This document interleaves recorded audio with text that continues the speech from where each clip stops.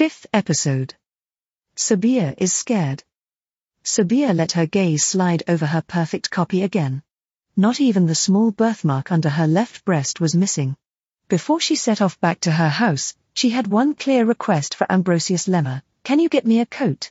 I don't want to look so naked, and I think it's appropriate for me to cover myself." "It's not about you, Ambrosius," she murmured embarrassedly. "It's about Martinus and the 3 Chinese." Lemma understood immediately, reached into a metal cupboard and handed Sabea a freshly washed working dress. Sabea spotted her name tag on the blue collar. Lemma, that devil of a fellow, had really thought of everything. Sabea carefully put the trousers over her copy's legs, pulled them up and buttoned them, while Lemma put the tunic top on the artificial Sabea. "It just looks great," he enthused, and Sabea felt the compliment directed directly at herself. She blushed. "I have to go back to my house now," she said firmly. "It's 3 o'clock in the afternoon. I will definitely not be working at Elfenberg any more today. In the meantime, someone else must have taken over my 3 residents." "I organized it that way," said Ambrosius Lemma and held out his hand. Sabea turned away and felt her way back through the half-dark corridor to the place where she had first met Ambrosius Lemma and Martinus. She climbed up the ladder and breathed a sigh of relief when she found herself back in the familiar surroundings of her kitchen. But something was different than before. Sabea couldn't have said what.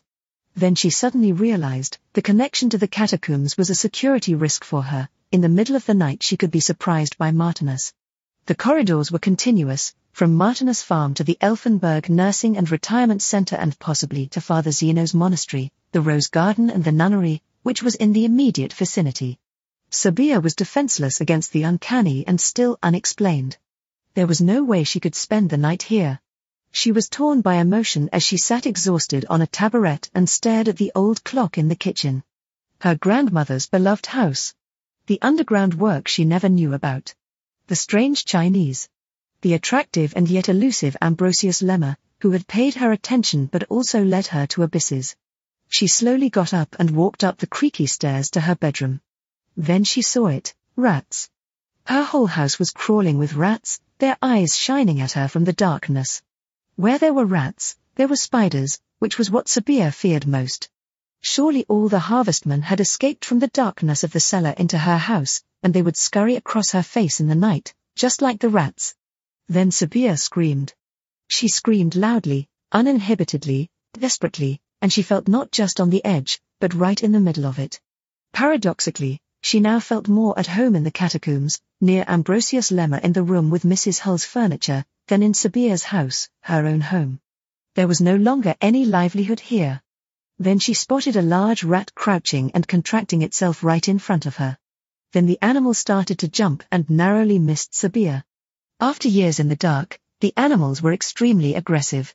In a panic, Sabea rushed into her bedroom, tore open the closet, put together a few panties, socks, t-shirts, sweaters and pants, slammed the door, tore her rolling suitcase out of a gap, opened the dresser in the bathroom, took out her toiletries and threw everything randomly into her traveling vehicle.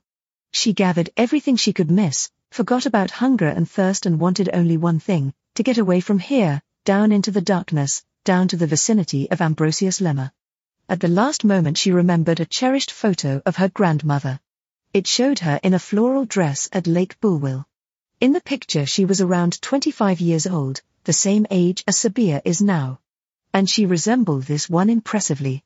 Her hair was braided into several braids, and her button nose and alert eyes were almost identical to her granddaughter's. The full, soft mouth. The high cheekbones. The delicate complexion. She wore the green emerald necklace that Sabea had since inherited. Yes, Marion Weisberg had been a beautiful woman, had lost her beloved husband all too early and was suddenly torn from her life a few years later. She drowned under mysterious circumstances in the very same Bulweiler lake in front of which she was standing in the photo. Sabea quickly pushed the picture in her suitcase between 2 sweaters. Then she was interrupted from her thoughts by a shrill whistle, 3 rats fighting over the large piece of cheese she had bought the day before. The critters had dragged it to the first floor, into the hallway in front of Sabea's bedroom. Sabea's house was contaminated. She was almost bitten by another rat that was clinging to the banister. Sabea knew that if humans were to become extinct one day, Rats were sometimes even immune to radioactive radiation. One last look in the mirror and, let's get out of here. She grabbed her coat, shook it out to make sure there were no baby rats in the pockets, slipped on her boots, and breathlessly entered the basement. She let the rolling suitcase whiz down the ladder. It contained nothing fragile. The framed photo of her grandmother was well protected between two pieces of clothing. Then, for the second time that day, she climbed the ladder and descended into the depths. As soon as she was surrounded by the semi-darkness of the catacombs, she felt safe again. She would hardly encounter rats down here anymore. They were now exploring Sabea's house. She had good, precise orientation and pulled open the door behind which she had been scanned. Ambrosius Lemma sat intently behind complex-looking plans and barely looked up when he saw Sabea. "Now listen to me carefully," she gasped, "my house is no longer livable." It took her quite a while to get his attention because his mind was far away. Very far away. The upcoming meeting in the evening with Father Zeno was very much on his mind. By now he had actually developed feelings for Sabea, but not just for her, but also for her image.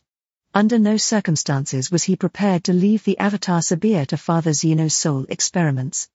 The thought that he would strap Sabea's lifeless body onto his transfer machine and take her up to the monastery tower using the existing chain lift made his blood run cold in his veins. Sabea as a robot with the characteristics of a nurse. Why not? But that she should be animated by lightning. Ambrosius Lemma shied away from this idea. Then he made Sabea an offer. "One of the corridors leads directly to my apartment," he said. "I'm at an important meeting this evening. So you have the apartment to yourself and can stay overnight with me. After that we'll see." Several thoughts flashed through Sabea's mind at once. On the one hand, she was happy about the spontaneous offer. She needed a place to sleep. She was also happy that she had the apartment to herself and could collect and organize her thoughts.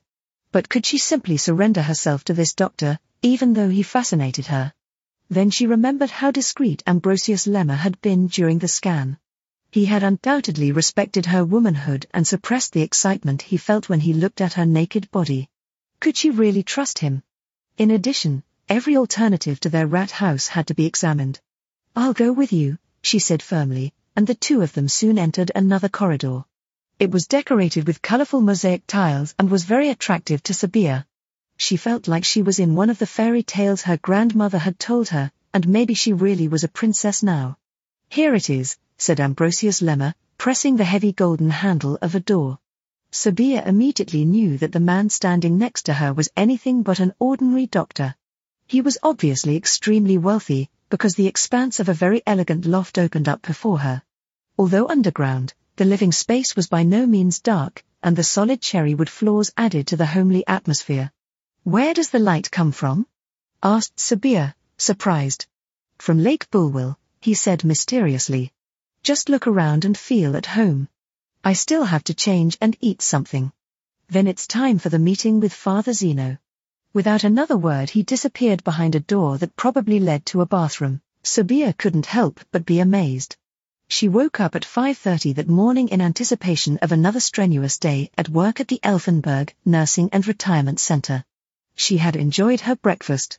Annoyed by her static charged hair while getting dressed. Then the rumbling in the basement. The discovery that the floor had collapsed. The threatening encounter with Martinus. The shock of the supposedly dead Mrs. Hull. The busy Chinese. Ambrosius' closeness that gave her goosebumps. The drops of sweat under her arms. The initiation into the plans of Ambrosius Lemma and Father Zeno. The experience on the examination table while the blue light shamelessly probed every last corner of her body. Ambrosius Lemma's coolness, his attention, his explanations and descriptions of Father Zeno's monastery. The way back to her house. The rats. The shock. Escape from your own apartment. Now she was standing in Ambrosius Lemma's realm, and she felt inexplicably safe and in good hands. She heard the splash of a shower and knew what she urgently needed next, a shower. Ambrosius Lemma would definitely understand that.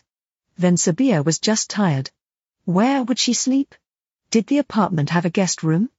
Then Ambrosius came out of the bathroom with disheveled hair. He had a bath towel wrapped around his waist that was the same color as the expansive seating area. "Na? Do you like it with me?" he asked curiously, went to the fridge and hissed himself a beer. Do you want one too?